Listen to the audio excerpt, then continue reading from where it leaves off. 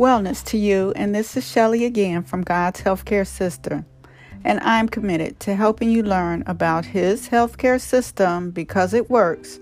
So I'm glad you're listening again to the podcast. Today's topic is evidence.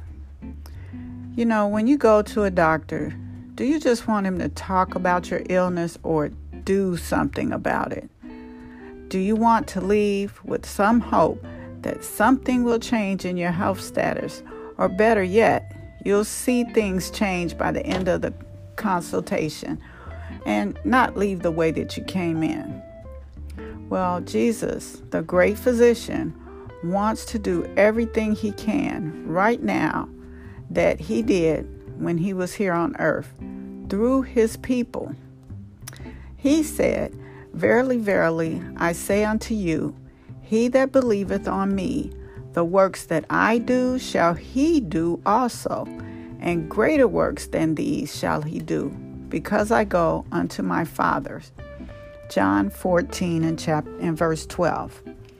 Do you know today most of the church doesn't believe that they are an integral part of the healing of another person? We have let the earth curse system tell us that they will regulate healing through the legislative law, and they will authorize this only to licensed persons. God never intended that we go to an office to have healing and wellness in our life. We were to rely on one another to be well and stay well. He gave giftings to teachers, not to doctors, to instruct us about health and to show us how to take care of our bodies.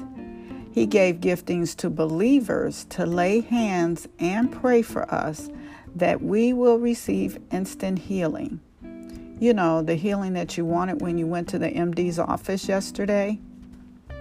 Well, we could be ministering to one another right in our homes and gathering places as soon as a need is made known. Like in this story where Jesus saw Simon's wife's mother lay sick of a fever, and Anon, they tell him of her. And he came and took her by the hand and lifted her up, and immediately the fever left her, and she ministered unto them. And at eve, when the sun did set, they brought unto him all that were diseased, and them that were possessed of devils. And all the city was gathered together at the door. And he healed many of them that were sick of divers diseases, and casted out many devils, and suffered not the devils to speak, because they knew him.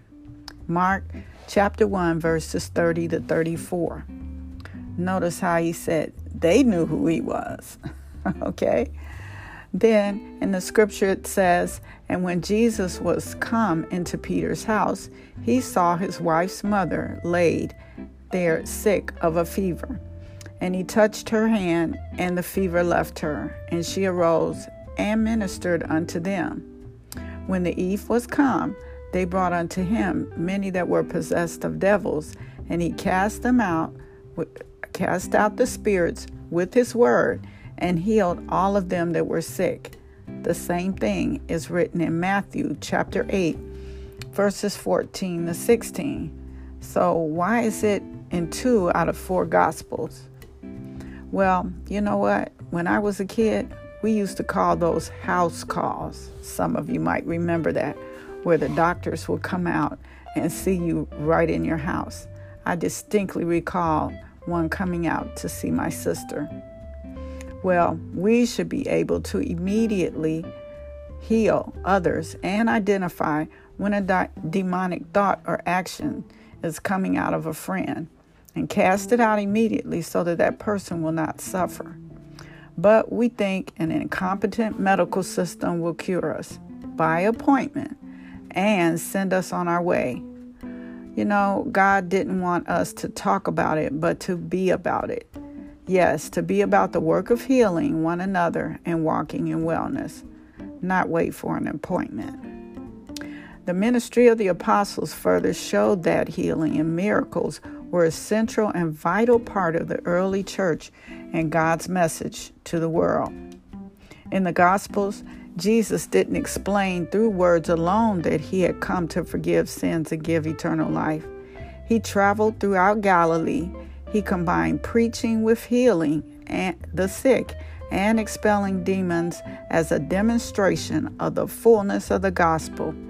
He didn't stop there. First, he sent out his disciples with power and authority to do the same thing he was doing. Then he extended the same mission to all believers. That's you folks. And the ministry of the apostles should be operating daily in our own lives. In Scripture, Luke 9, verses 1 through 2, it says that he called his 12 disciples together and gave them power and authority over all devils and to cure diseases. And he sent them to preach the kingdom of God and to heal the sick. This week, my daughter and grandchildren came to visit. My grandson saw me grab a box and cut my finger on it and then listened to me complain that it was hurting real bad. He came over to me and said, "Grandma, I want to pray for your finger." He put his one hand on my back and with his little fingers touched my wound and in a simple way asked for my finger to be healed.